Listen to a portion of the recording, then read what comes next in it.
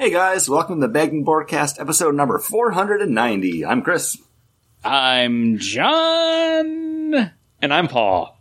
And we're a weekly podcast that comes to you in three ways. The first being The Week in Geek, bringing you the top geek stories of the past week. Next is the list, the comic books that we are looking forward to coming out August 10th, 2022. And we follow it up with our weekly rotating main topic, and this week we're going to be taking a look back at some of the comic books we read in July of 2022. Yeah. Including Gambit number 1, Ant-Man number 1, and DC vs. Vampires, All-Out War number 1. Yeah.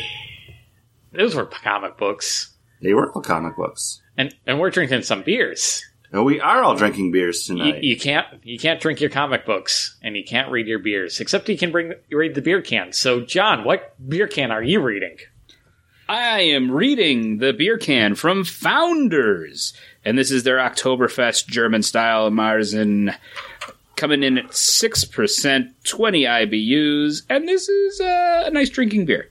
I had this one last year for the first time, and enjoyed it, and I enjoy it now too. It's nice. There's nothing too crazy about it. It's just a really nice drinking beer. 6% for a Marzen. That sounds high. It's about I feel like it's about 1% higher than it should be. But it doesn't come off in the flavor. Of course, Great Lakes Oktoberfest is 6.5%. Well, so. you know, they know us Americans. We want to get rip roaring. Chris, and Great Lakes Oktoberfest.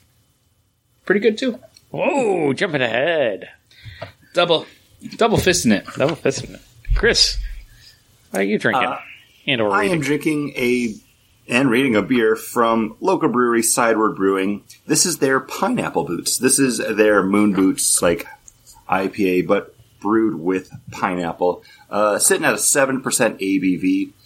I didn't get to the brewery to have this. My girlfriend actually went to Sideward with her dad the other day because they were just looking for something to do. And she was like, oh, well, let's go to one of Chris's favorite breweries.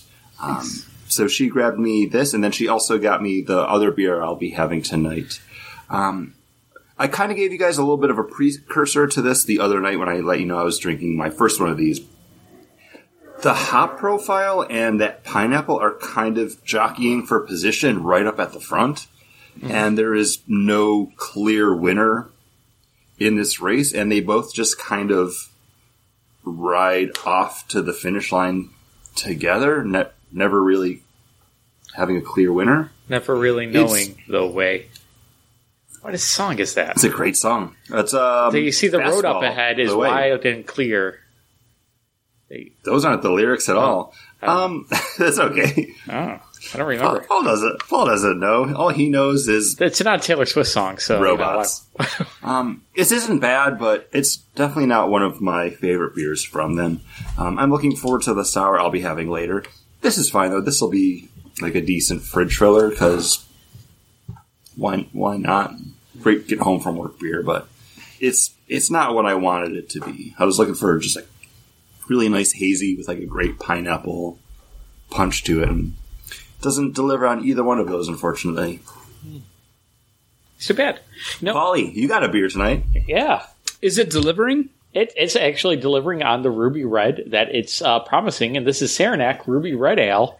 This is the last of the beers from the variety pack that I drank during the last show. I was going to say, this is a continuation from last week. Yeah. And is it as good as the Ruby Red Kolsch from Genesee? Probably not, because that's easy to get and very affordable, especially with the rebate. This like scratches that same itch. It's got a good grapefruity, but not overly tart, just a refreshing grapefruit flavor throughout.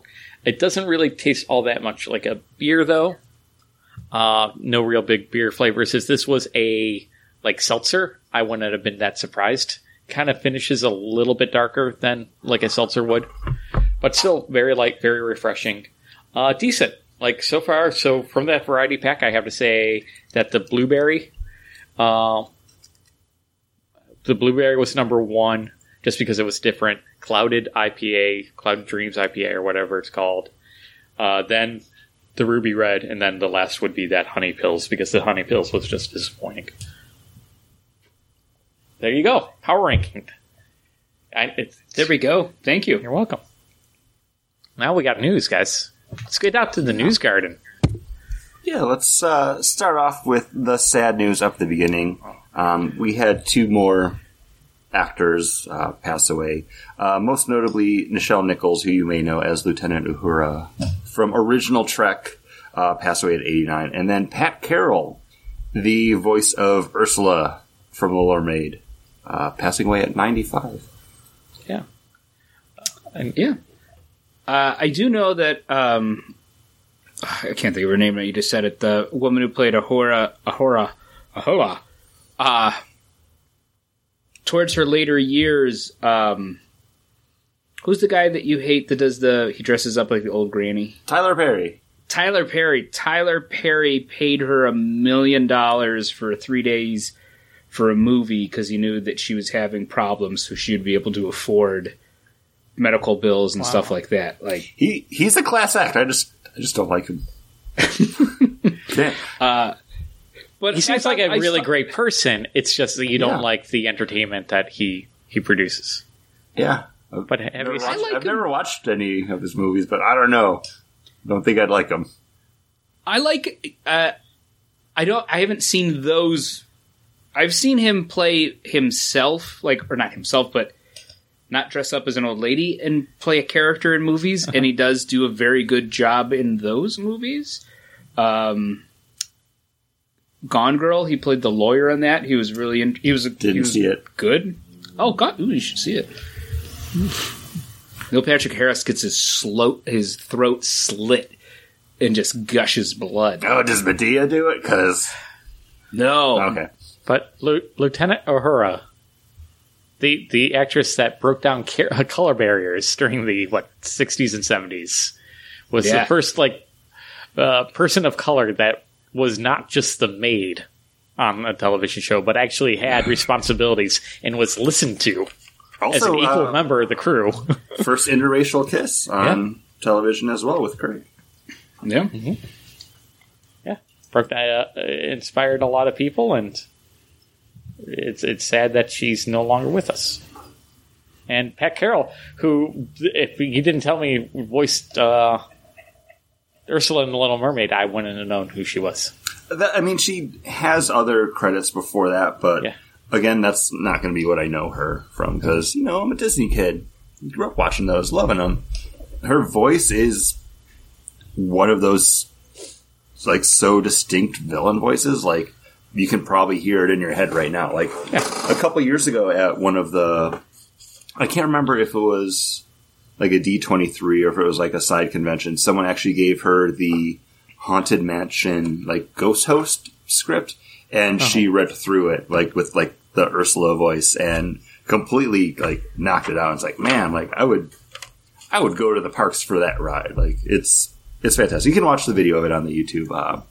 We won't dwell any longer, but let's get on. Another unfortunate ending. After 9 seasons, the CW's Flash show coming to an end. Yeah, I've fallen off just because I didn't have Netflix, and then I got Netflix, and then I don't have Netflix again. So I didn't actually watch season 7 or 8, I think. Whatever, yeah, so I haven't seen season 8. And I kind of fell off when they were doing the multiverse, or the Crisis on Multiverse, or Infinite Earths, saga. That's when I just couldn't keep up with it, and for whatever reason, at that time, Batwoman was a part of that miniseries, but the episodes weren't available on streaming, on the CW app. So that's when I'm you know what? I just kind of didn't make time for that show anymore. I fell off a while ago, and it wasn't anything wrong with the show because I was watching Arrow, Flash, and Legends of Tomorrow, but it was right when I had actually moved down to Florida, and my TV watching kind of fell apart. And I always wanted to get back into it because I really did enjoy those shows, but it just never happened. And at that point, the back catalog had built up so much. It's the same thing as comic books. You stop reading a book for a minute, you're oh, I'll pick it up eventually, and then down the road you're like, oh, I've missed how many issues? Oh, well, I don't need to. That can be like a dead spot in my reading habit. Paul doesn't understand that. Yeah. You just jump back on. You just jump back in. It's fine. It's perfect jumping on point. This sounds like a good jumping on point. Yeah. But what's surprising is Flash did outlive Arrow, which was the show that spawned it. And also 9 seasons in the time that we already had the Flash movie announced and yet to come out still. Kind of bonkers. Very true. Very true. Yeah. I'm glad it's wrapping up because I definitely feel like it was just kind of... It'd be canceled if it didn't? Well, it was just kind of, running in circles? Running in circles, exactly. I don't know. That was pretty good because, even some of the seasons you're like, oh, he's fighting another speedster. And then the one season he doesn't fight a speedster, I was like, oh, this isn't actually any good. So when he's fighting against a thinker. Yeah. No thoughts. Again, it's been 6 years since I've But I like the cast. I think everybody, Grant... I thought Grant Guster was a great Flash. I like the woman that plays Iris West. I think she's amazing. She's adorable. Candice Patton. Yeah, she's great. Great as an Iris. You can, understand, like, she has a certain, appeal to her that you're like, oh yeah, I could see her being somebody's lightning rod, like somebody's grounding force without, somebody that's grounding you, but also not like dragging you down. Like she's got that great balance. Like, than the people that they surrounded him with. The guy that was in Scrubs that's basically the villain, but then comes back. Ted, he's his brother, right? I'm blanking on his name. Kavanaugh or something. Tom Kavanaugh. Yeah. He's great in it because he's a different character, like almost every season, which is great. I don't know how long they kept them on because I know you see the blurbs about like new episodes. Like I know, I can't remember her name, but Killer Frost, like she's stuck around. I don't know if Cisco's still on there. Yeah, I'm not sure either because I kept on thinking like every season was his last season, and then he would be there the next season. So, but also I haven't seen season maybe 7, or is it just 8 that I didn't catch? So I'm not sure. I think everything I saw on that show clicked and worked really well, and it was a fun watch. So I'm glad they're kind of ending it when they want. It is a shorter season. It's sad to see it go. Hopefully DC has learned something from this and knows when to, let things go on their own terms. Yeah. Or somebody buys Warner Brothers and needs a tax. We're gonna seed this for a while, guys. Something else that kind of was announced, and it had to have been announced before, but we didn't see it until the trailer came out. But coming on Amazon, Paper Girls. We read that book. I didn't keep up on it, so I don't have a lot of thoughts on this. I think I had like at least like 3 or 4 trades worth. I stayed on it for quite a while. It was really good. It was lighthearted yet serious. I really liked it, and I was surprised that I hadn't seen that it was coming out until the trailer came out, and it's on Amazon right now. Like, it was one of those ones I was going to sit down with Caitlin and watch it because I got her to start reading it too. Because I was like, oh, it's the same guy that does Saga. Here, try this out. That's honestly the same thing I did for Yanni because the one day I was at the comic book store, they had a 1-volume omnibus that had like all 30 issues of the series in there. And I was like, oh, she loves Saga. Like, let me get this because it's a lot of fun. But I never kept up on it and really enjoyed it. I mean, it's Brian K. Vaughan, Cliff Chiang. Like, that's dream team right there. And I remember really enjoying it. Just didn't fulfill my promise to keep reading it. Well, now you have an omnibus in your house. I can see it on the shelf. It's like literally right there. It's got to walk over there and get it on some rainy day where I don't have a bunch of other books to read, which do have a stack of comics on the shelf next to it to pick up. Oh, the pressure's real, and it's building. Much like the...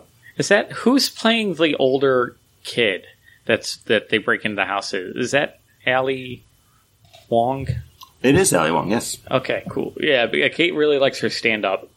And we enjoyed Always Be My Maybe that was on Netflix that she was the main star in with Andy Parks. So, yeah. If I get Amazon Prime again, maybe I'll watch it. So, recommended viewing. So, if you like this, you also like this. Night Sky, which I never saw or heard of. Why the Last Man. And Sliders. Brent K. Vaughan. The Sliders, it makes Sliders is great. sense. Yeah, it looks fun though. I don't know. It seems if you're a fan of Stranger Things, I think check it out. If you don't know anything about the book, check it out. That would be my recommended viewing. Something else I recommend watching: Disney Plus Andor. We got a new trailer for it. Confirmed 18 episodes. We're getting 3 episodes when the series debuts. I'm excited for this. I'm excited. I'm like, ooh, 3 episodes though. Ooh, all at once. Ooh, that's a lot. That's a lot to ask of me. I mean, you can still space them out. You don't have to watch them all at once. But then I'll feel like I'm behind. You can space them out. Paul, you still haven't watched Miss Marvel. Yeah, because I'm behind. I miss the whole zeitgeist of Miss Marvel now. It's all over. Yeah. Everybody's done talking about it. The series I'll still talk about it. I loved it. We're going to talk about it for the podcast eventually once we progress to that point. So the conversation goes on and on.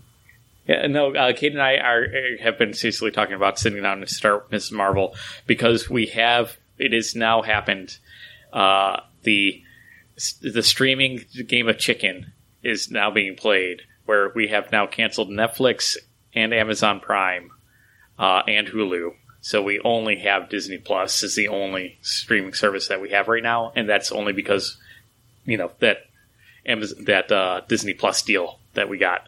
And Kate's like, well, how long do we have Disney Plus for? And I'm like, either next year, November 11th, or this year, November 11th. I don't remember what constitutes the 3 years.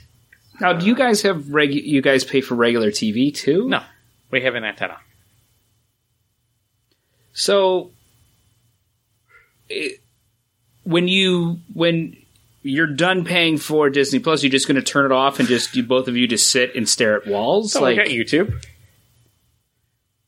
And also we got books and video games and Lego sets and board games. There's also other... I think you can still get Hulu. There's the free version of it. There's other access. There's tons of other things that you can watch, too. Yeah.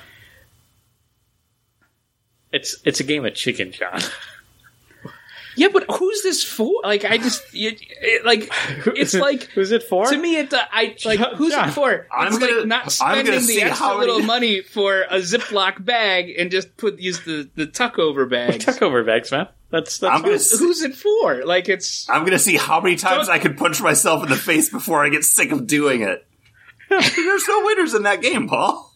Yeah, no, there isn't. But I'm going to save a little bit of money because I'm the one that pays for the streaming services. So, and if my wife says, "Hey, I think we're spending too much money on the streaming stuff. We don't watch it enough." We're not. I am. Yeah. I'm going to keep paying for it. We're not watching it enough to make it worth it. I'm like, okay, cool. I'll cancel. We'll see. And we'll see how far we go. Once the winter rolls around again, I'm sure we'll pick up. Because honestly, I don't need Netflix every single month out of the year. There's only a few series that I want to watch on Netflix, and that's Stranger Things and Sandman. Yeah, I don't like the Sandman comics. We just talked about this a couple of episodes ago. There's other stuff in there that nailed it. That's dumb fun. Yeah. That kind of things are Umbrella, blown away. Umbrella the glass Academy. blowing. I've actually watched that. Me too. I love it. Yeah, Season 3 just came out, guys. I haven't watched it, but I saw it was there. Hulu I like because of only Murders in the Building, and then we can have the background noise television. Then that's what we've been paying for, is that just have a streaming service so we have that background noise television show that we just kind of turn on absentmindedly and have as we fall asleep. So, and we can do that with YouTube, stuff on YouTube, or just turning on the TV and just turning it to My TV Buffalo or whatever it is, whatever random station just plays reruns of things, and then gives us ads for catheters. It's. I guess they know that you're going to need it. Yeah, old people. It's old man McGowan over here. Targeted advertisements. Nobody else has Antenna TV right now. Yep. I think that's one of the stations is actually called Antenna TV. It's all just Lawrence Welk episodes. Perfect to fall asleep to. Anyone have anything else to talk about, or did we just get to the? Yeah, I think we get to the big story. Yeah, I think we light the signal and talk about and see who shows up. Spoilers: it's not going to be anybody. Okay, you don't need to remember, because you know what? Warner Brothers doesn't remember they had a movie they wanted to release onto their streaming service, HBO Max. And then they're like, hold up, we just got bought out by Discovery. And we're no longer going to put out that movie. Never mind. Batgirl. Completely canceled, tossed away, done with. Movie was already filmed. It was in post-production. And Discovery, Warner Brothers is just like, no, we're not putting it out anywhere. That's it. Bye. Yeah. Kind of like sudden news, and then after this news came out, a bunch of people, some Reddit users, put up things saying, well, not only is this canceled, but all of these other direct-to-streaming movies have been taken off of HBO Max. Seth Rogen's, the one where... Oh, the pickle?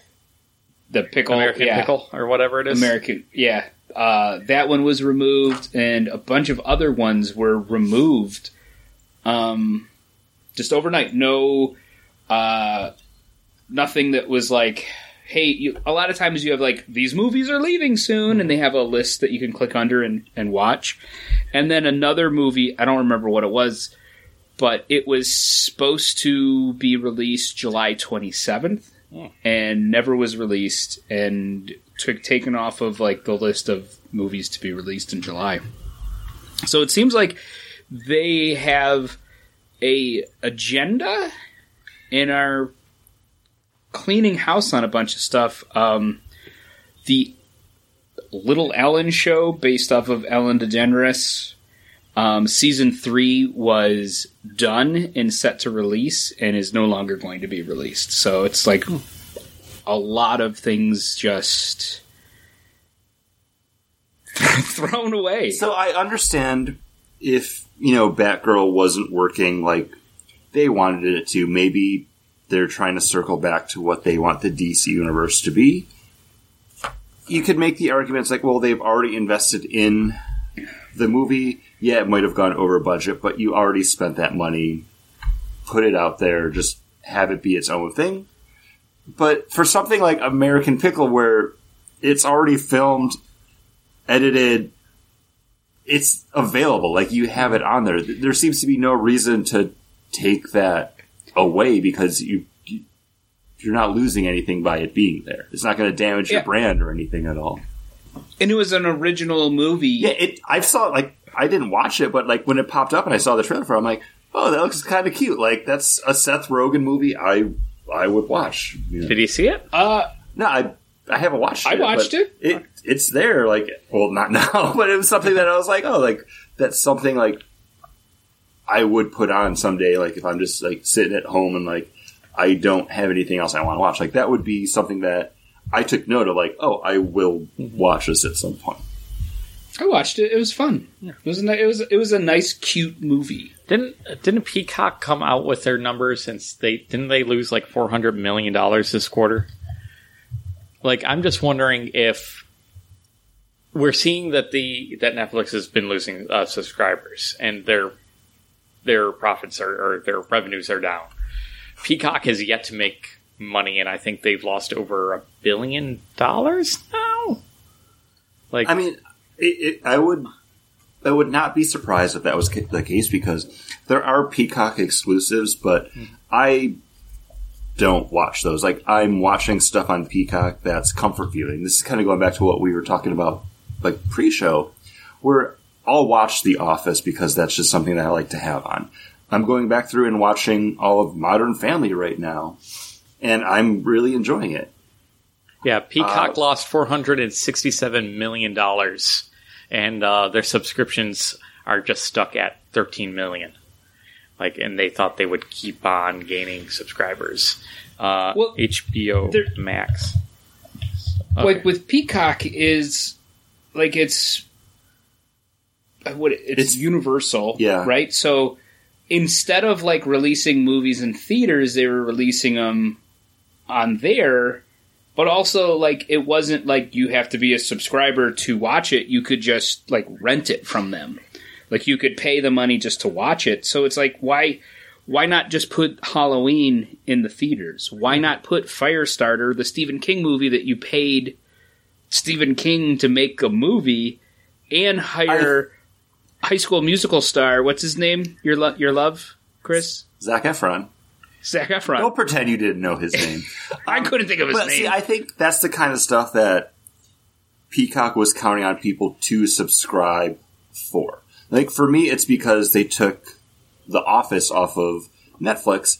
That's, again, my comfort viewing. Like, watching The Office is like a bowl of tomato soup with a grilled cheese sandwich for me. Like, it's just something I put on, and it doesn't matter what's going on because I can just get engaged in those stories I've watched, heard, seen time and time again.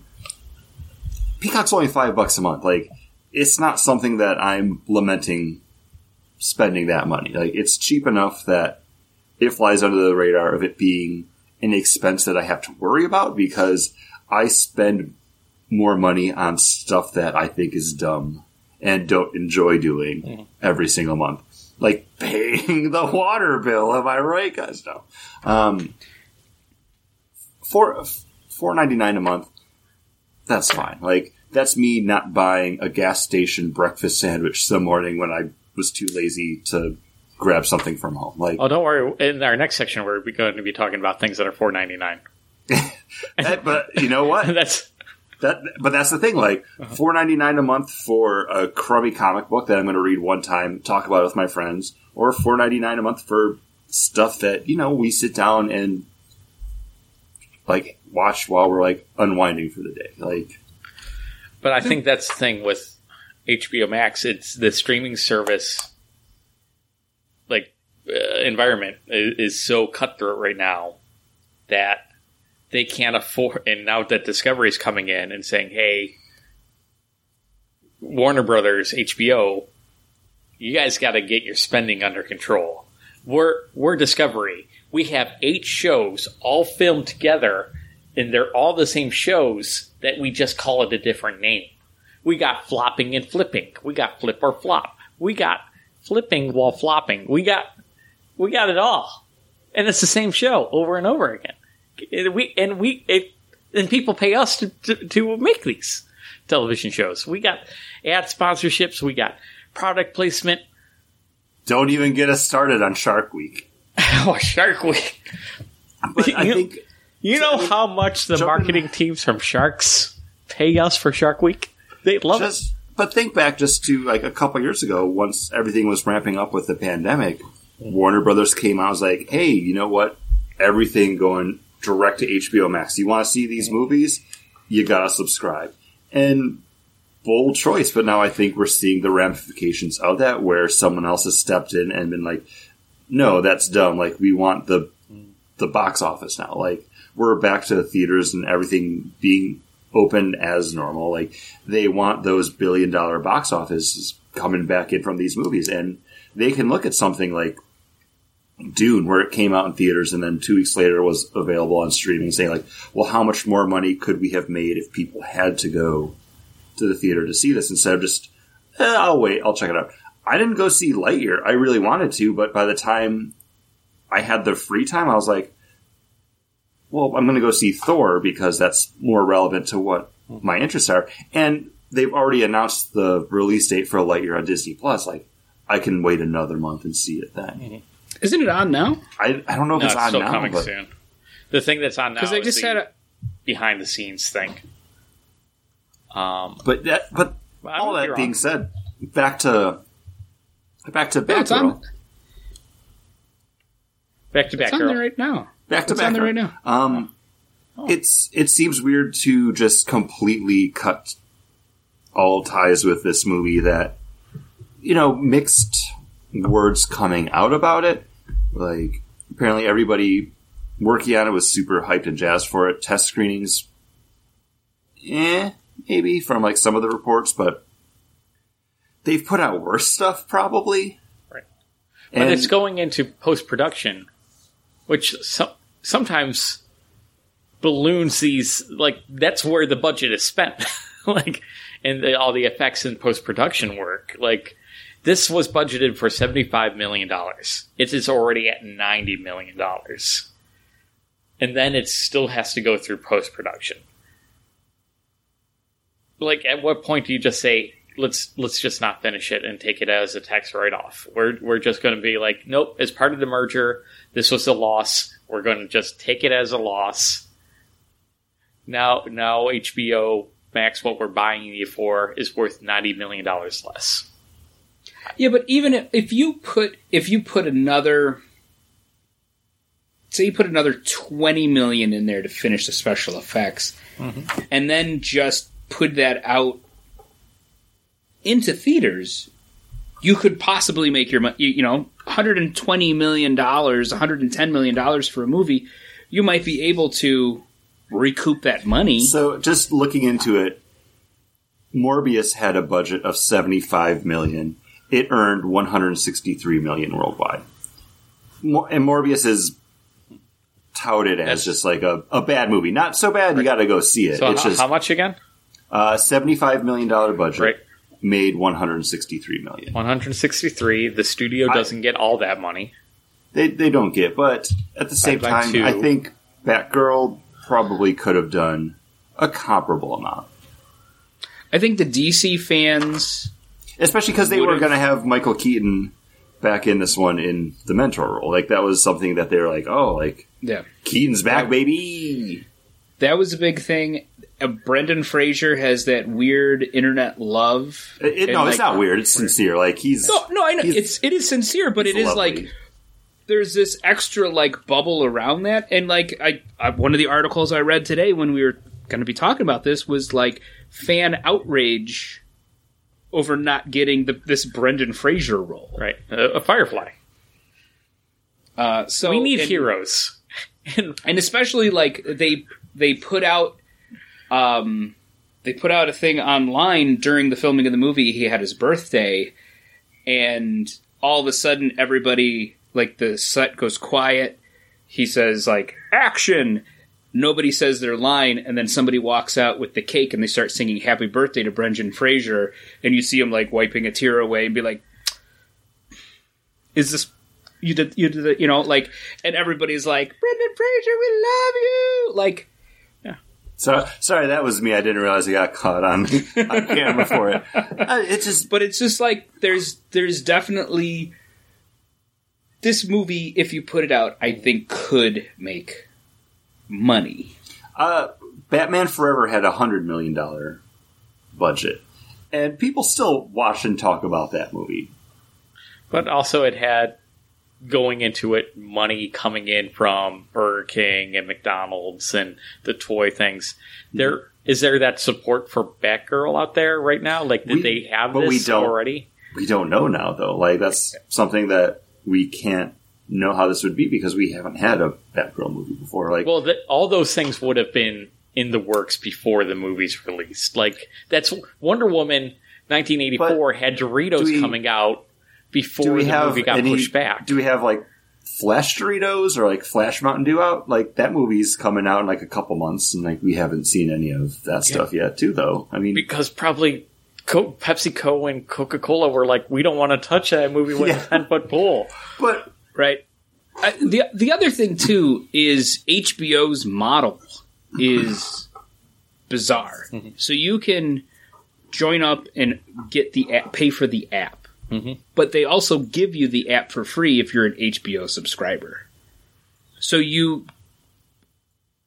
there's probably, you're paying for your TV and then you're getting this extra for free, and there's more stuff on Max that you can't get on the regular HBO thing. They have Impractical Jokers that are on a different streaming thing. They have Fresh Prince of Bel-Air and all these other things that they have, that are on the app that you can't get for just being an HBO subscriber. So it's bizarre that they give all this away with a small subscription fee over here, but you can also get it all with a subscription fee. It's a weird model. Yeah. I'm not sure I kind of understand what you're describing, but I don't get it. Paul, Paul, yes. If you have cable, yes, and you pay to have HBO on your TV, the extra fee for HBO. Okay, gotcha. Following. You get HBO Max, the app included. Okay. So once you have that app, you are getting more than what your normal HBO subscription gives you. Okay. So if you have only the movies that are on HBO with HBO, right? Because and their TV and I'm watching and their TV shows. Yeah. Now you get the app and you have Showtime shows.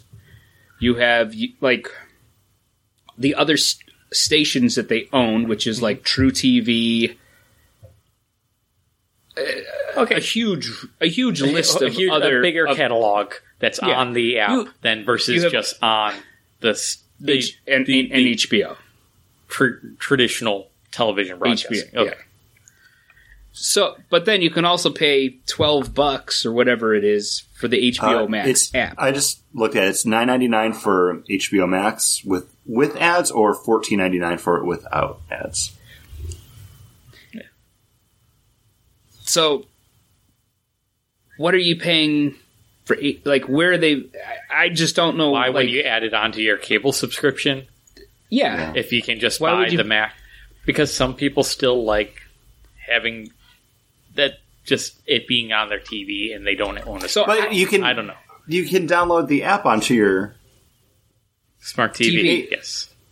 To add HBO to your satellite or cable TV is an additional cost of $5 to $20 a month, depending on your cable. They're not. So I can understand, but like, depending like on who your carrier is, like it might be more beneficial just to get that app instead of spending that extra $20. But yeah, at that point too, you're also spending money for cable, so them to tack on at $5 might seem like, oh, this isn't that bad. But if I was a suit working for HBO and I said, oh, we have this new streaming service out, the big deal thing is you want to show, especially if there's going to be it's ad supported. We want to show that we have a huge subscription base. Well, how do we get that? Well, we already got X millions of subscribers to regular HBO. They all get it for free. Now they're listed as subscribers to the app. That now I can go to my advertisers, for $9.99 a month. That the people that are paying $9.99 a month, and be like, look. You get all these eyeballs, all these 10. It's a way to juice your numbers to give it away for free if you have it on yours. And those people are never going to download the app, more than likely, because they got HBO because they got it back in the 90s because that's home box office television, and they've never changed their subscription.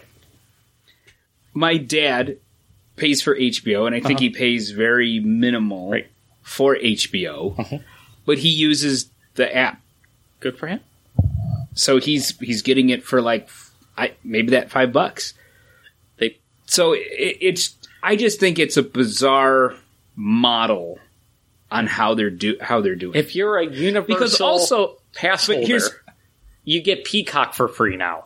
Well, that's something that they sent out surveys about because I actually took it. Oh, okay. And it's not pass holder. It was if you're buying a universal ticket, they were thinking like adding on like an additional charge. And for that additional charge, you would have access to Peacock, and then you'd get to go to the Universal VIP lounge for like free snacks, which would be like bags of chips and like soda pops. So it's not live, but that's something that they were looking into. But it was like an extra like $40 charge. And when I was taking the survey, I was like, no, I'm a pass holder, first of all, so I'm not like the target audience for this because I'm not buying a one-day ticket. But if I was buying a one-day ticket to your theme park for like $100 at least, I'm not thinking about adding on another $40 for something that I could get for $5 when I'm at home. Like at home. Like I'm already thinking about all the other money I'm going to be spending in your theme park to eat, drink, souvenirs. $40 for a $5 value isn't what I'm into. Yeah, see, people are looking to juice their subscription numbers. That's all I'm saying. They're looking. But I think that also could be the thing, like, oh, well, you get them signed up for it, and they just like, oh, we like this. There's things here we'll watch. And we'll never cancel, because when we cancel it, our friends tell us, why are we canceling? There's so much stuff to watch. The only thing I can think back is... Not Batgirl. Discovery is just like, hey, we're trying to circle back, protect the brand. We're only going to do stuff that is going to matter and is going to be relevant. Like, they want to combat the Marvel Cinematic Universe. Like, rightfully so. Like, if DC had stuck to their guns and just tried to, like, fix their problems instead of hitting, like, the reboot button after anything that didn't work, if they had just tried to, like, learn from it and change things and adapt, we would probably be a lot further into the DC Cinematic Universe right now. Like, who knows what we would have had that could have been really cool. But Warner Brothers is just kind of fumbling the ball left and right, and it's just not working out for them. And I think Discovery's like, no, we know this money's sitting out there on the table. We got to do it right. And if Batgirl wasn't showing what it needed to be, maybe it's worth it to take that $90 million tax write-off for it. But I don't know if it could be that bad that you just say, like, because how much money did they give to Zack Snyder to do the Snyder Cut? More than what this would be. Yeah. But that was before Discovery came in, and it's like, wake up, you clowns. That's true, like, because they did... I'm really curious about that now. Justice League. I think it was originally like 75, and then it went up to like 100 something. So Justice League had a budget of $300 million. So Justice League. So we're talking about Snyder. The cost of just post production here for the Snyder Cut. There was no reshoots. They gave an additional $70 million to Snyder Cut. Because they did shoot some additional stuff for it. Oh, they did do additional. And, okay. Yeah. But the stuff they shot extra didn't even need to be done. And some of it he did in his driveway. It was additional stuff that they filmed just to, like, get someone, like, turning around to look at, like, the camera. But, again, $370 million for this movie that, people were clamoring for, which we didn't talk about, but apparently it was all bots. I did see a lot of We didn't talk about that because I don't care about Justice League at all. I didn't care about it when it was coming out, but that could be other stuff that they're taking into account. Have you seen it yet? No. I really do not care. Have you seen the first Aquaman yet? Because I haven't seen that one yet. No, I care about that one a little bit more, but not enough. Aquaman's fun. Aquaman's worth a watch. Oh, maybe that one's been stricken from HBO Max too. Who knows? I don't. I just know I'm drinking a beer, guys. And I'm drinking Ellicott Bill's Strawberry Crunch Bar Cream Ale. And, boy, it delivers on that Strawberry Crunch Bar flavor. It's got like a biscuitiness to it. And that strawberry, it tastes like the outside pebbles. Like the crunchy bits. The crunchy bits. 6% alcohol by volume. Ellicott Bill's Blueberry Wheat it delivers on that blueberry flavor. The strawberry crunch bar, it delivers on the strawberry and the crunchy bits flavor. Whatever kind of weird science that they're doing to get that in here. This is the first cream ale that I've actually really enjoyed, and I'm like, hey, this is actually working. So cheers to that. This is nice, enjoyable, a great summertime treat. John, what are you drinking? I'm drinking from Victory Brewing. This is their Fest Beer Marzen Style Lager, coming at 5.6%, and this beer is delicious. There is a roastiness in here, which is kind of reminiscent of like a brown ale, but it's just a nice drinking Marzen. I'm almost done with this beer. I got this in a create your own 6-pack, and I wish I had a 6-pack, because I would love sitting around drinking that. But guess what, guys? I can. It is just the beginning of Oktoberfest season, and I plan on drinking a lot of this, because this is good. I'm just hoping I can find the Founders one down here this year, because I couldn't find it last year, and I'm sure it will be available. I just don't know when. So, bizarrely, last year, the Oktoberfest was 15 packs. It's now 12 packs. And I think there's got to be a pricing issue because it's a 12 pack for $19.99. Last year it was a 15 pack for $17.99.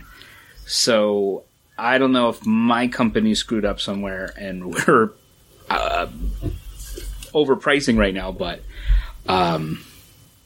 yeah, it's good. Mm-hmm. I'm more looking forward to, they have an Imperial barrel-aged Oktoberfest coming out. So I'm looking forward to trying that beer. Victory! But Chris, what are you drinking, my friend? My next beer also from Sideward Brewing, and this is their Fruit Snorkel. This is done in collaboration with Jeremiah's Italian Ice, which is a chain of Italian ice stands. They're predominantly located in the South, but they're almost all in Florida. But this is a gelati sour with mango, banana, coconut, passion fruit, pineapple, and vanilla ice cream. Ooh. And unlike the pineapple boots, where everything was kind of fighting for dominance on that first sip, you also have all of those flavors coming in when you take a sip of this one. But it's not like a cacophony. They're all there, and you're trying to pick them out. You're like, ooh, that's a coconut. It's oh, but now I'm getting that tropical, that's the passion fruit, and then oh, it's soothing out into that vanilla, and oh, is that banana? It's really weird, but it's good in a nice summer way. If this was available as a beer slushy, I think I would absolutely love it. Ellipsis does some stuff like that, and I think this would be a prime candidate for it. And I'm actually drinking it out of a Fruit Snorkel glass, because the one time we went to Sideward, Yanni saw this glass available for purchase, and she thought the little frog guy was cute, so she bought it, and he's also on the can for this version as well. It's pretty good. She had it at the brewery. She did not care for it, but she knew it was something that I wanted to try, so she picked me up a 4-pack of it. I like this a lot more than the pineapple boots. I'm glad to drink the next 3 that are in there. It's really weird, but good. Paul, what you got? Talked about it. Paul already did his beer. Oh, wait, but John, what do you got? Why don't we hear what Paul has to say about his book that he's picking up August 10th? Paul, what beer are you drinking? I'm drinking that. We talked about it. Remember the crunchy bits? Oh, that's right. John, Yeah. You're drinking the Oktoberfest. Okay, From Victory. I remember Paul talking about his beer, but I don't remember he talked about his beer. And then I started looking up the Founders Oktoberfest. It's not available here yet. Guys, I'm lost. It's okay. You know who would take you under his wing and let you know everything's going to be okay? But only if you're a teenage girl. Wolverine. Jubilee. I thought Gambit. Also Gambit, apparently now. Kitty Pryde. And now, Ms. Marvel and Wolverine. And Ms. Marvel and Wolverine #1. That's right.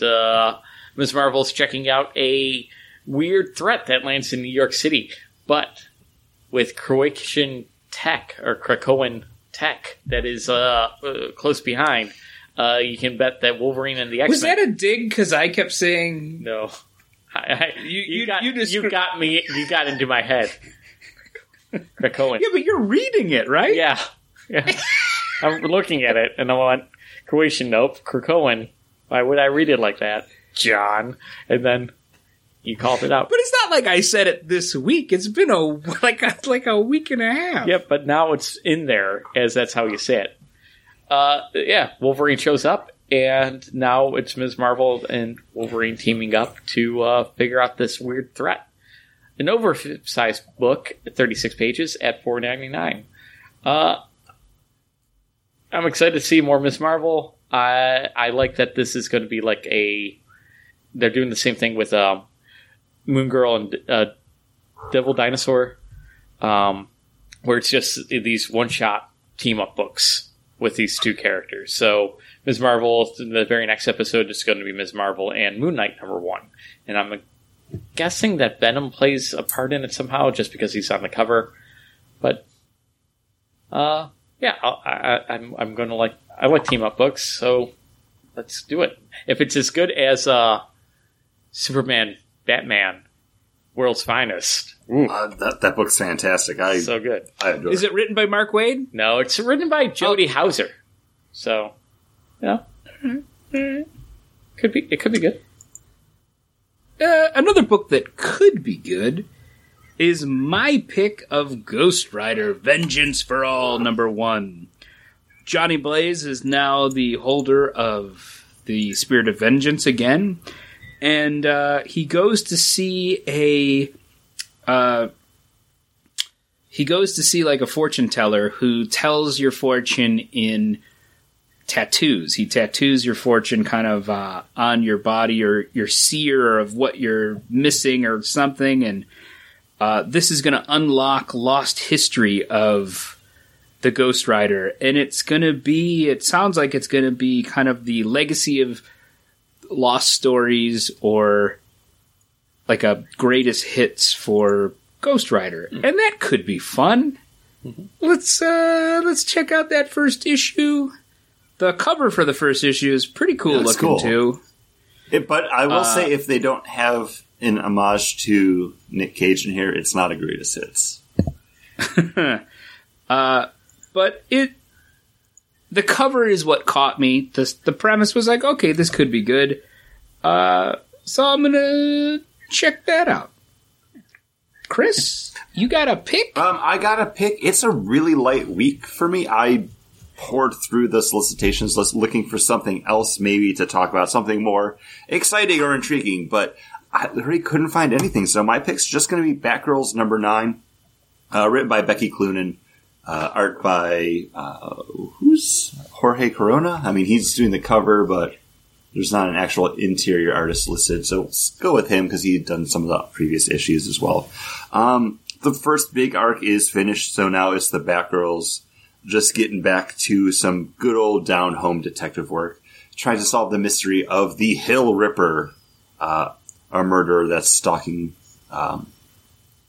their local streets. I'm really enjoying this book. I thought it was going to be a limited series. Originally, when it was solicited, I remember seeing like issues like 1 of 6 or like 1 of 8 on it. I'm glad it's still going because I love me some Cassandra Cain and some Stephanie Brown.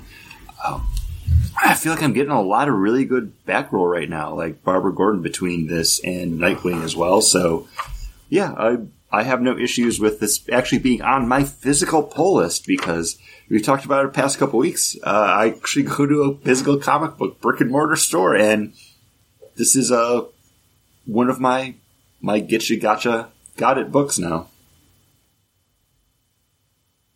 And you know what else I like to always pick up? A dramatic reading. And now, a dramatic reading from DC vs. Vampires All Out War #1. Page 13, panel 5. Mary, nice to meet you. Ow! We were just going to talk to the sun. Want to come? Sure.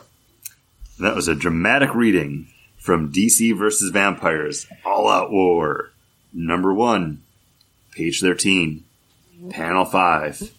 And Paul, if people want to see that panel, what can they do? Or they can follow us over at the Instagram at Magnum Boardcast. Is it at Magnum Boardcast? Yeah, it's at Magnum Board. Oh, at Magnum Board. But it's there. Go look there, at it, guys. And when you see the panel, you'll know you found the right spot. That's it. Yeah, That's how it works. Are we ready to just get into our main topic, or do we have any other beers like we want to dance around before we get to it? I think we get another beer after we get through some books. And guys, I'm excited to talk about. We'll finish with what we just teased, right? Okay, yeah. We'll start with my book. We'll go in alphabetical order, except never mind about D. DC Comics vs. Vampires. We're going to go with Ant-Man, number 1, written by Al Ewing, art by Tom Riley. And this is the astonishing Ant-Man and the Wonderful Wasp in Alone Against the Antagonists. Guys, this is like when I was reading this, I'm like, you guys, I'm thinking about putting this on the look back, but are you cool with reading a 60s throwback comic? It's just straight up as throwy throwback as possible, except for the stinger at front and the stinger, or what is it? The cold open in front and the stinger in the back. It is just, it feels like they just reprinted something out of the 70s, but it works so well.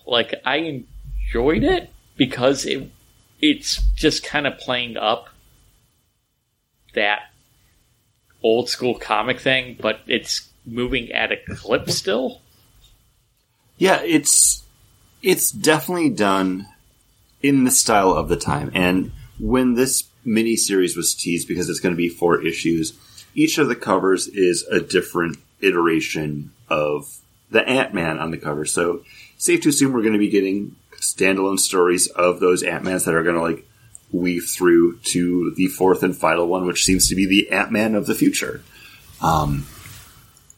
But when you get to that first page of the Hank Pym story, and it's his arch villains crowded around him, and it's a guy with a trumpet and a guy with a Windex bottle, and I'm like, It was at that point that I was like, okay, this is going to be a lot of fun. Because it's like you said, Paul, this is a throwback story, and it starts off with the main villain just being a kid throwing popcorn at him. And he's like, hey, I'm all out of popcorn. I gotta go reload. And they're watching a Fantastic Four movie so Hank Pym can learn the secrets about how Mr. Fantastic. Reed Richards stretches. It's stupid, but it's fun in that it knows what it is away, and everything that you're seeing is having fun with the storytelling at the time. Mm-hmm. Yeah, I enjoyed it. I thought the 2 art contrasts worked really well. I love the art for the 60s. Mm-hmm. I think it's phenomenal. Well, because it's definitely within that Chris Samnee, Francavilla, style. A Daredevil artist. Oh my gosh, Paulo Rivera. It's in that kind of retro, neo-retro style. Everything's so expressive, but still stark and clean. Darwin Cook, but more detailed, more comic booky than all those, though, because you don't get the block fingers. You get you get more. It's not as heavy lined. There's that, there isn't cross-hatching, but there is that kind of almost cross-hatching on it. When I think Darwin Cook, simplistic in its we're making him look old. We're not going to go. We're just going to give him a couple lines on the side and a couple wrinkles. We're not going to do heavy detail. And it's great. And then that the future art, kind of that Fraser Irving flat color. Jody Blair color. No, I think this book works great. I had a lot of fun with it. I wish I'd read this before Gambit.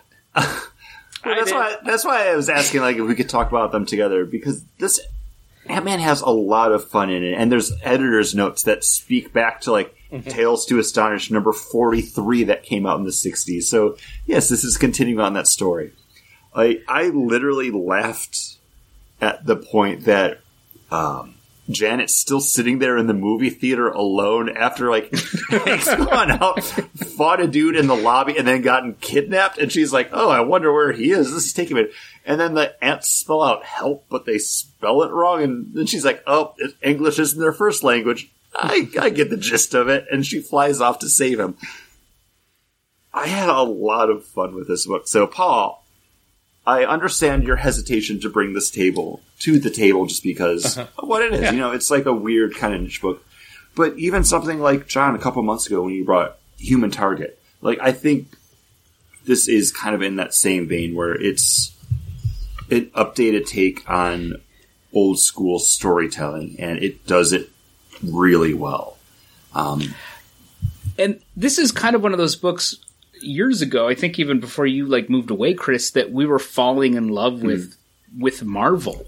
Mm-hmm. It was the Daredevil book. I can't think of the other books that we were reading, even the Howard the Duck book. Hawkeye, Iron Fist, all of that kind of stuff. Yeah, it all was we were loving all of it. Even the Spider-Woman book. We were really enjoying that. So this is something that I just feel this is totally in our wheelhouse of books that we love. Mm-hmm. So I was I was planning on picking this book up anyways.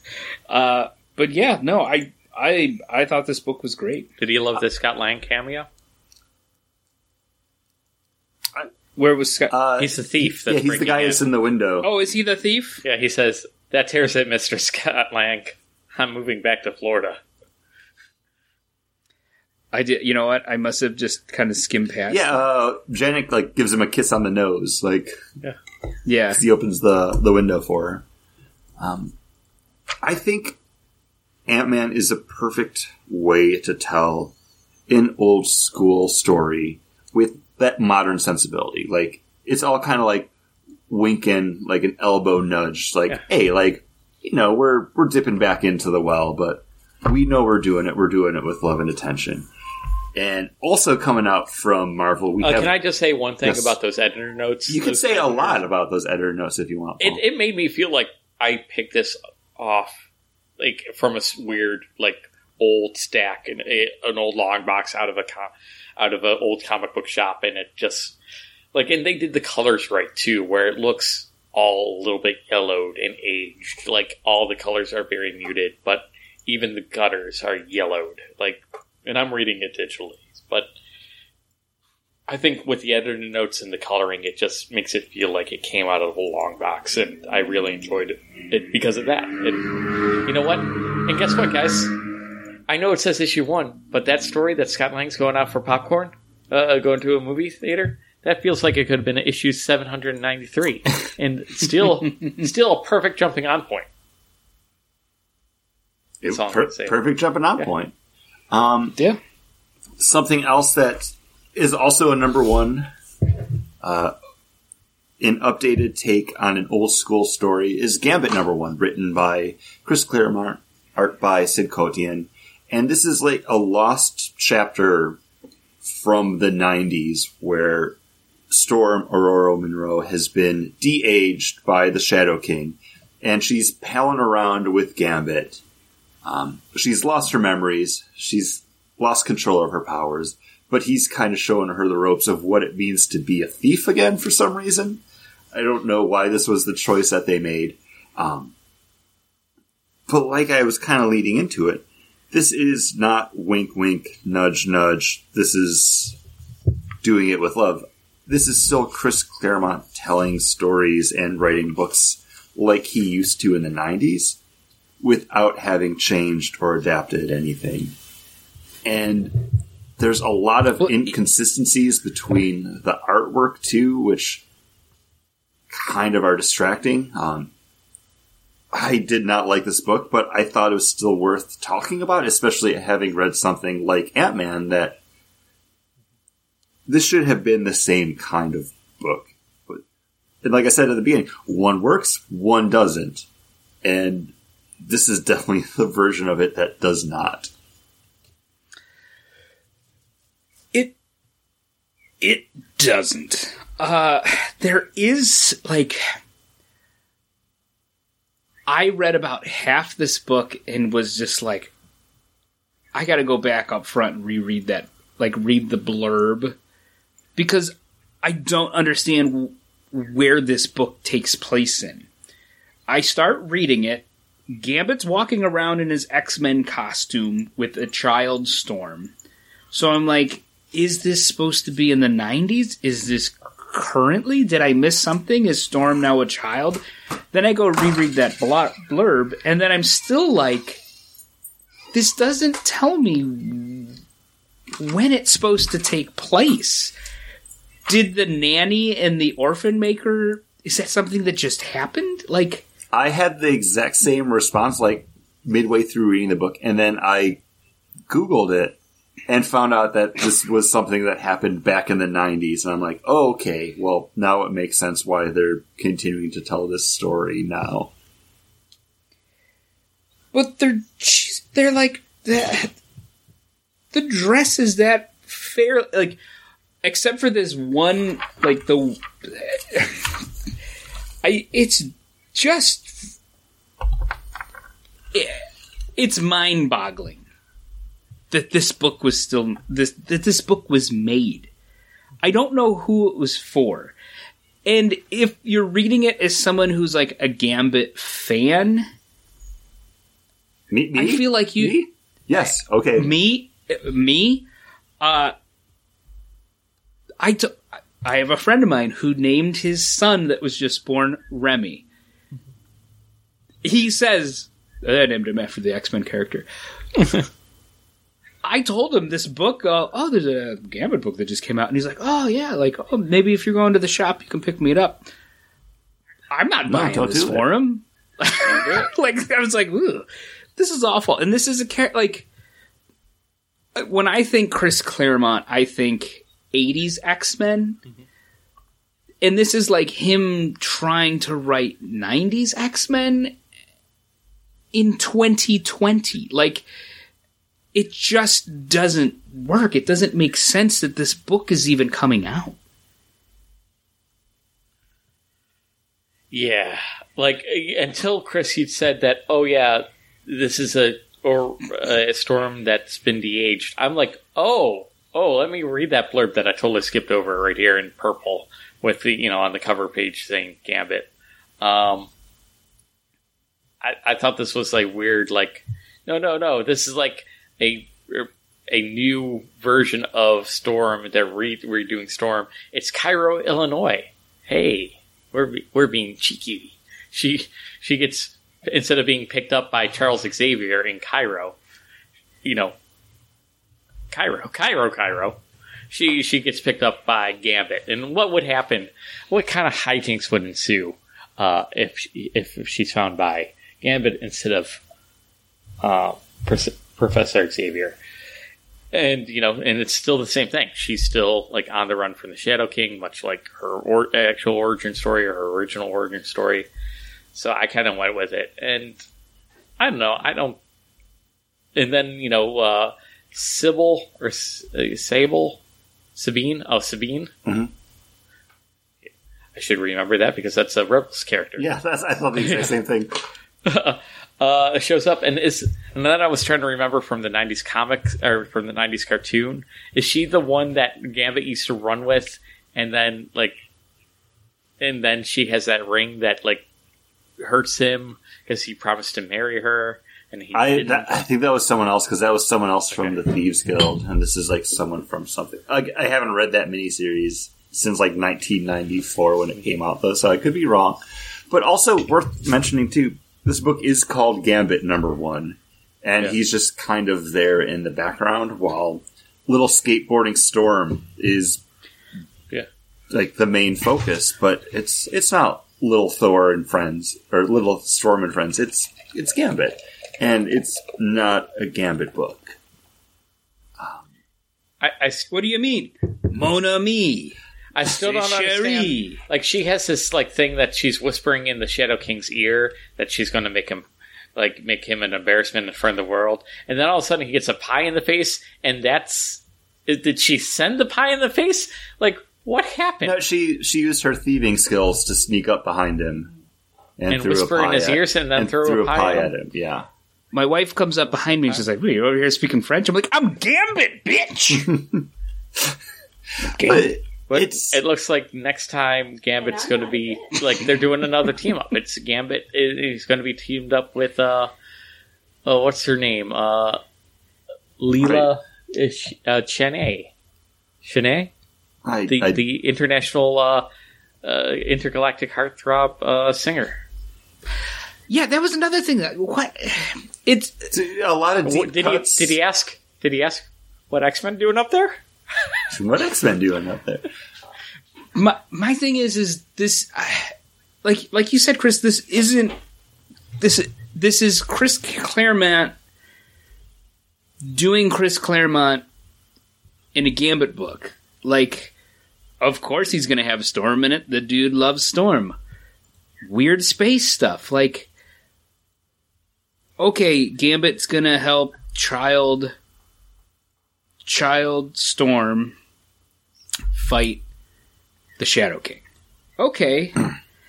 Weird pie in the face to upset him. And then he's like aggressively like, "Donkey cocky, Sherry."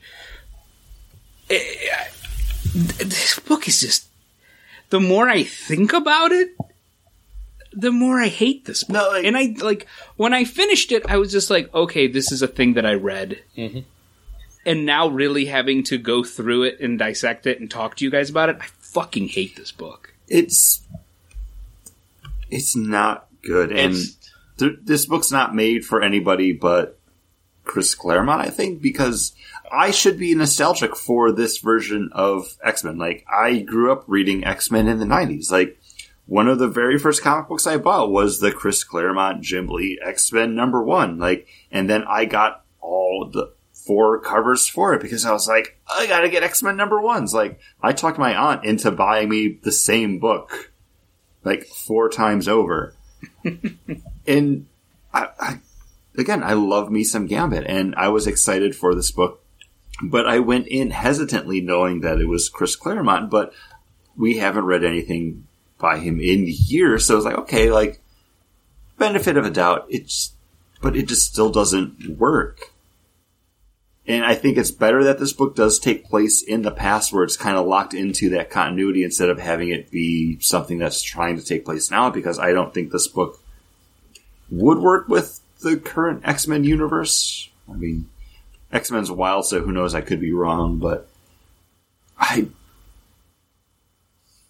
by the time I got to like the 1, 2, 3, 4, 5, the 6th page where it's like the word balloon salad, where they're just talking about her accent, where she's from, why she remembers things, why she doesn't remember things. I'm like, I hope this is the book and the page that Paul picks, because then he would have to read this for the look back. But alas, it did not happen.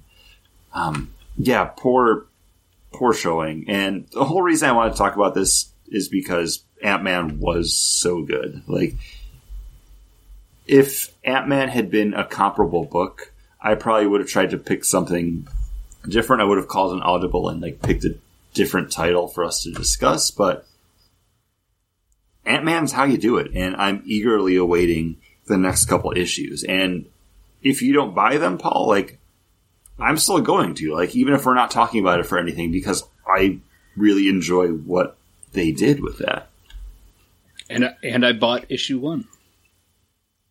Like, a lot of times they'd be like, oh, if Chris or Paul keep buying it, I'll do it because they bought issue 1, and I don't have to go and buy issue 1 and 2. I've already bought issue 1. I've already paid my money for it. Like, I'm invested. I'm looking at to keep continuing to read this. I'm looking at that panel, Chris, that you were afraid that I would pick accidentally with them talking about it. So they were in Cairo, Illinois. Yeah, but like the gateway's there. The gateway's there, so now they're in St. Paul. And she's also talking about like the Mississippi. Yeah. The Gateway Arch is like over in St. Louis. Yeah. St. Louis, yeah. I don't know, Paul. I don't know. Gateway to the West. All I know is I'm drinking a beer. Did you already drink the Gateway Arch in St. Louis? I saw it. I've been there. Yeah. I've never been. That seems cool. I would like to see that one day.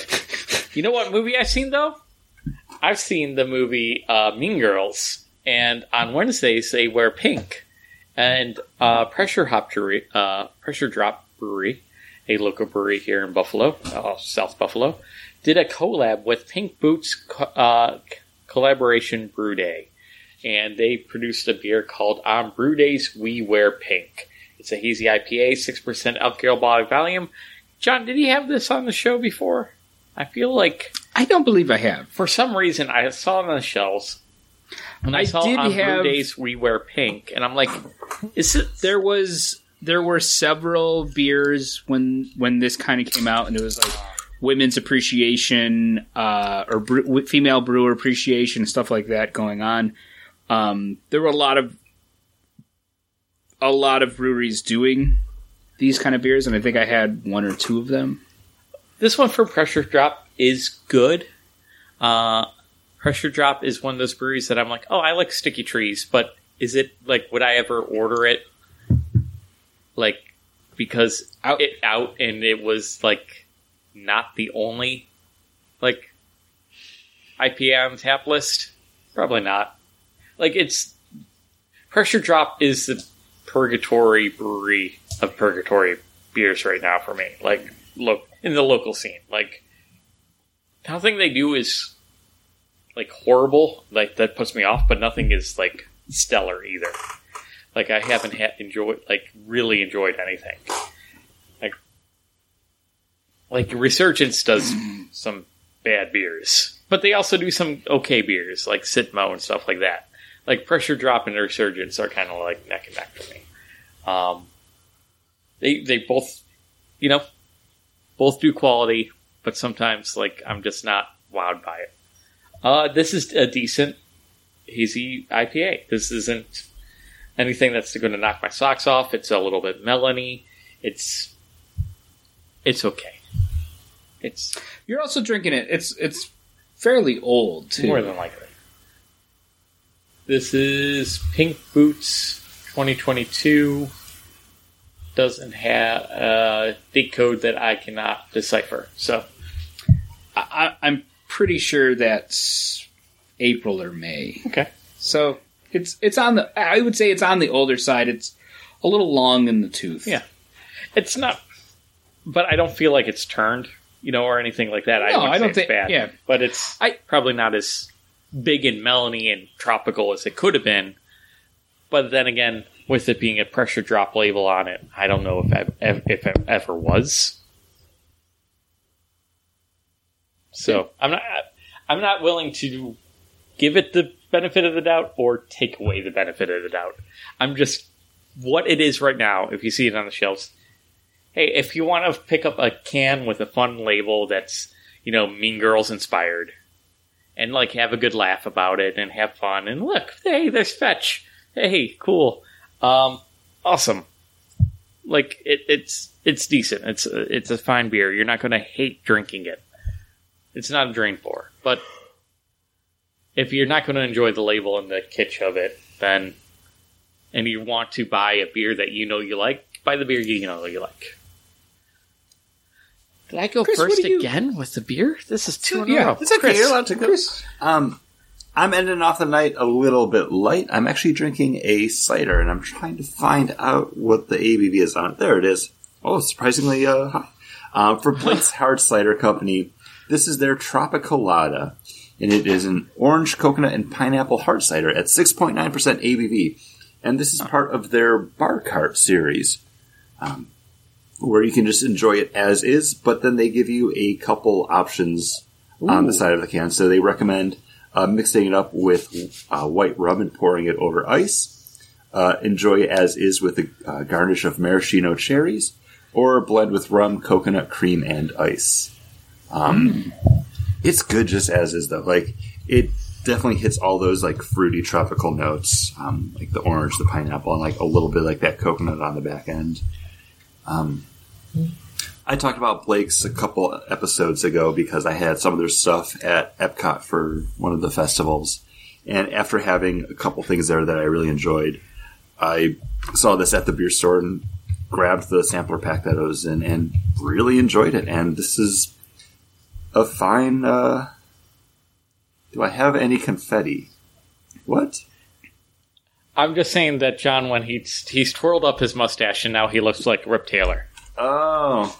That makes... I can see that. Look at John. Think about Rip Taylor. Yeah, that makes sense. Yep. Hey! Yep. Yeah. I didn't get it either, Chris, so thank you. Yeah, it did not make any But I sense. was just- Now But does it make sense now? Now it does. Like, look at that mustache. Think of confetti. There it is. He It looks needs like to be Rip Taylor. gray, and you got it. But yeah, That's a reference for Toupee. all I you got a olds out toupee there. on, too. Blake's Hard Cider. I dig them. Oh, Shane John. and I were... Okay. Are you No, going to keep Paul, talking what about? did Are you you going have to to keep say? talking about Rip Taylor? No, this is a weird story. So Gabe and I, we went out for a picnic dinner at Canal. This isn't a dream, right? No, this is real. This is real. And we were sitting on the hammocks and we were eating, and then, like, of course, there's only so many hammocks there.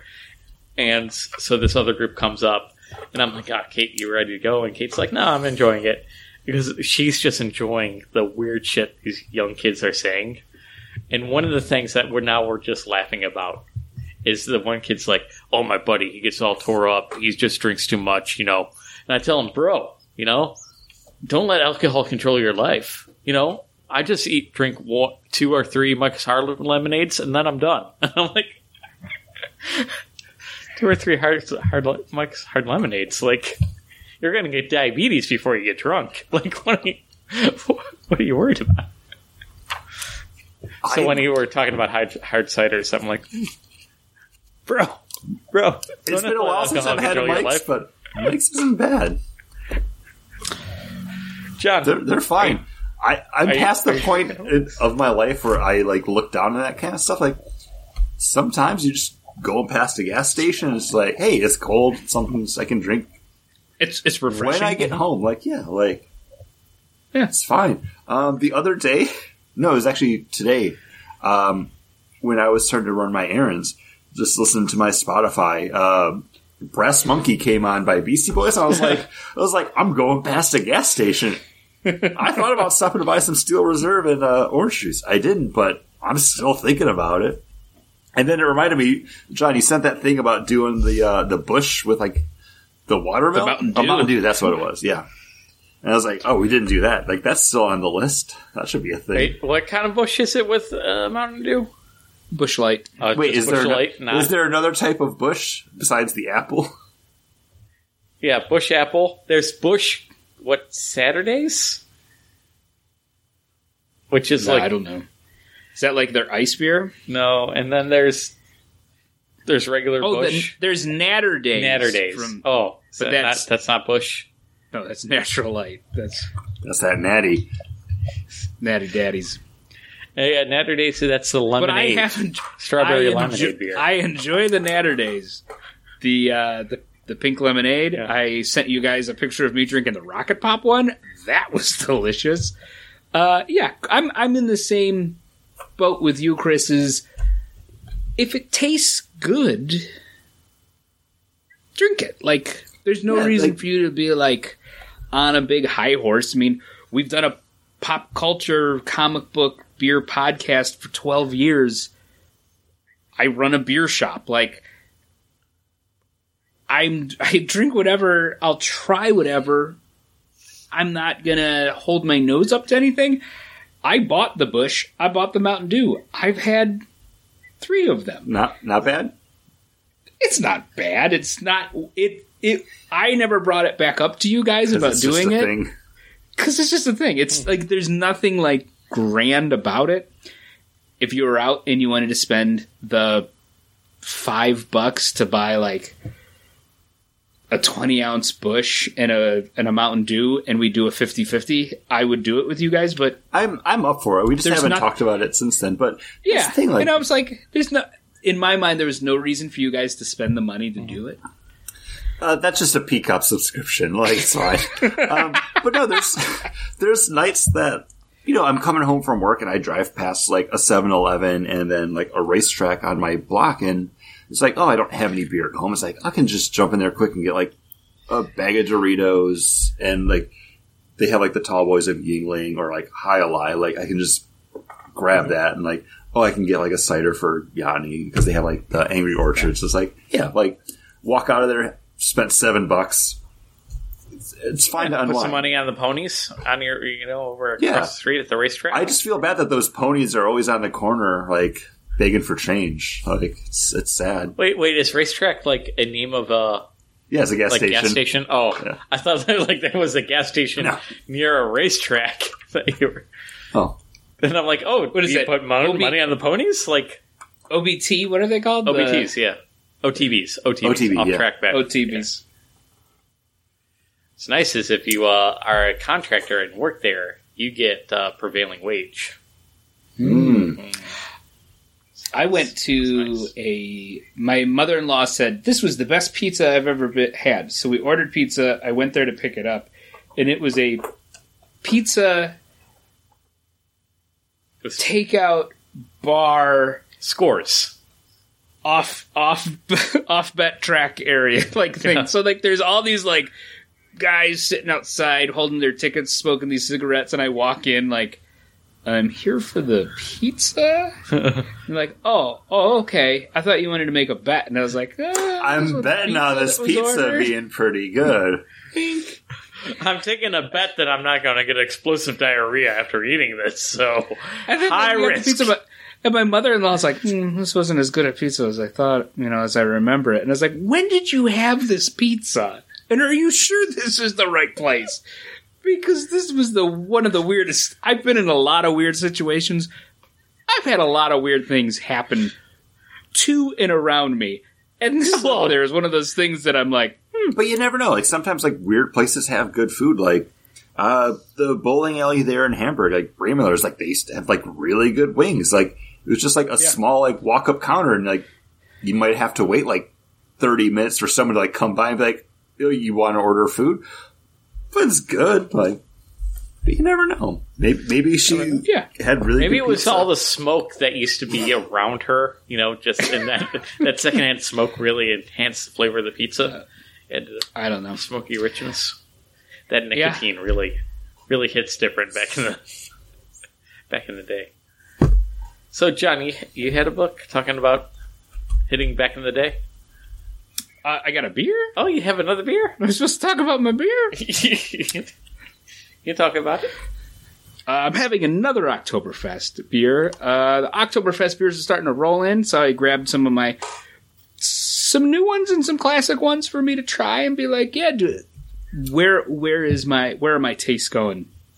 So I have the Hacker Shore Oktoberfest Marzen Original Fest beer. This is filtered. And 5.8%. This is another lovely, light-bodied, easy drinking Oktoberfest. Flavors are there that you want in a Marzen. This is a nice one. I like Oktoberfest. There's a podcast from 9 years ago where we spent the entire month drinking Oktoberfest and being like, we don't like Oktoberfest, but times are changing, and for the last couple of years, I've really enjoyed Oktoberfest, and I'm glad Hacker Shore's around. I like it. It's a good one. I'm just hoping I can get the Florida Beer Company Dufftoberfest this year. They had it last year at Universal Studios in the Springfield, USA section of the park, and I'm hoping it comes back again because it's just a solid Oktoberfest. And man, it flows like water down there. Yes. Yeah, I'm looking forward to a lot of the local guys who are going to be putting out their Oktoberfest. I do enjoy those. But I probably will be in the next couple weeks. I'll be probably enjoying a lot of Oktoberfest beer. Yeah, they've already announced at Sideward that they'll be doing their Sidetoberfest again, like they do every year. That was a really good Oktoberfest. Yeah, the sausage fingers, which I really enjoyed. Like I think I picked up a 4-pack to break up for like you guys. Drank the 2 that I had. Drank the other ones that I had for you guys. Then went and got another 4-pack of it just so I could still send them out to you. And then still drank it, and then like made like kielbasa with it one day because I was like, oh, I got it here. I got some kraut. Why not? Just a great time for beer and food. Like, why not? Yeah. Get that. Why not? Get the smokers out. Become a barbecue boy. Yeah. Yeah. Definitely better than becoming a vampire boy. Right, John? That's right. And my book for the list is DC versus Vampires All Out War #1. This is written by Alex Parkadel and Matthew Rosenberg. Art by Pasquale Qualiano. And this is some of the last human superheroes trying to find one of the last Lazarus pits because they're looking to resurrect Batman because maybe Batman's the only guy who can turn this war around. And Deathstroke, is it Human Bomb? Human Bomb, Damage, Blue Devil. Damage, not Human Bomb. Damage. Yeah. And Blue Devil. I'm sorry. I thought it was Human Bomb because he makes mention to himself being a human bomb. Yeah. I think twice, Yep. 3 times Yeah, maybe. yeah. But this guy's Damage, which I guess is different. But they think they found the pit. They're going to be able to do this. But ding dong, hello, Azrael and a bunch of other vamps waiting for him. Mm-hmm. But guess what? Azrael hits the Lazarus pit and boop, turned human again. So then we have a great Deathstroke, Azrael fight their way out, get back to... Wait, did we get to see that? No, it okay. just happens. I thought I missed a page or something for a second. Sorry. Well, they say how they fought their way out. Yeah. But then the Council, which has got other different superheroes, one of them being John Constantine. One's led from the Metalmen. It looks like on the one side I'm trying to find the table, but like Director Bones from like the DEO's there. Yep. I can't. Oh, I missed Director Bones. Midnighter. And I don't. Who's the woman supposed to be? I don't. Miss Fleming. I don't know who she is. Yeah, they say her name. I don't know who she is supposed to be either. But they have an underground. They have an underground bunker. It's like a safe house. They call it the breadbasket because that's where they do all like humanity's farming right now. And the world is their world is busted into by Human Bomb. Who is it, Paul? Damage. Can't think of his name for the life of me. And I've had 4 beers pretty fast. Yeah. Well, that's what you get for double fisting at the start. Right? I did. I double fisted in the beginning. I thought this book was fun in that world. I haven't been reading DC versus Vampires, just all the side stuff. The trade I believe, just came out, the first volume of it. I am looking forward to picking that up. When I was going through looking for a book to pick up, I almost selected DC versus Vampires #8 based off of this and then the previous one that we read. last month because I've really enjoyed these side stories, and this is something that I'd be very much into reading more of. I almost picked it for my pick for Trade and Policy last month, but again, the trade wasn't out, and to buy like the first 6-7 issues of it, they were still all full price online. It's like, that's a big investment. And at that point, it was something I'm sure that I would have enjoyed, but it's a big ask to say like, hey guys, spend like almost $30 to read this one. Everything else we do for Trade and Policy like kind of tops out maybe at like 20, depending if it's something that's like a hardcover or like how old the book is. But I really enjoyed this. It kind of threw me off at first because the artwork for it is all... Did you get the fly? Sorry, guys. I got the fly. Oh, this fly's been flying around this whole episode, driving me crazy. Got him. The artwork is all grayscale with like a bold red color to it. And first couple pages kind of threw me off. But then once I eased into it, I was there for it. Like, I really dug the choice. And also, I was just excited because Azrael was in this book. I also went to the comic book store and picked up the beginning of like the Sword of Azrael book. So, and that delivered. It's just a great day for me to be reading comics. Besides Gambit #1. I'm glad you enjoyed this. I like this book a lot. I enjoyed the kind of like black, white, and shades of red, especially with like Azrael, being almost all red. I love that he like had his mask, but just torn off at the bottom. Tore off at the bottom. I kind of like that. It seems like it's going to be like that weird buddy book between like Deathstroke and Azrael. Like it's going to be them against the Vamps. And then just like when Azrael's like, Man-Bat has released him into that kind of their cove or whatever, and it's like, this is Mary Marvel, Bane, Captain Atom is like floating in the sky, giving us light so we can like grow our vegetables. Like it just seems like a kind of an interesting world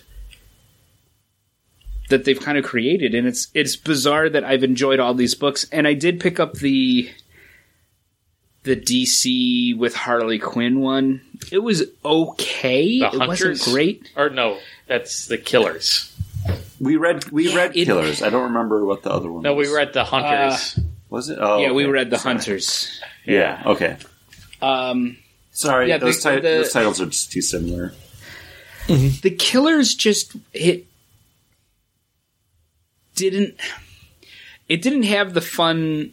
It didn't have the fun of these books, especially with being Harley Quinn. And I don't know if it's just because I'm not a huge Harley Quinn fan, but the whole book just was kind of a mess. But this one, I didn't think it was a mess. I really enjoyed it. So it just. Do you think we missed out on not reading Deceased for how much like? I don't want to speak for you, but for how much like we're enjoying this, because I know, Paul, this probably isn't your cup of tea necessarily. Yeah, it was.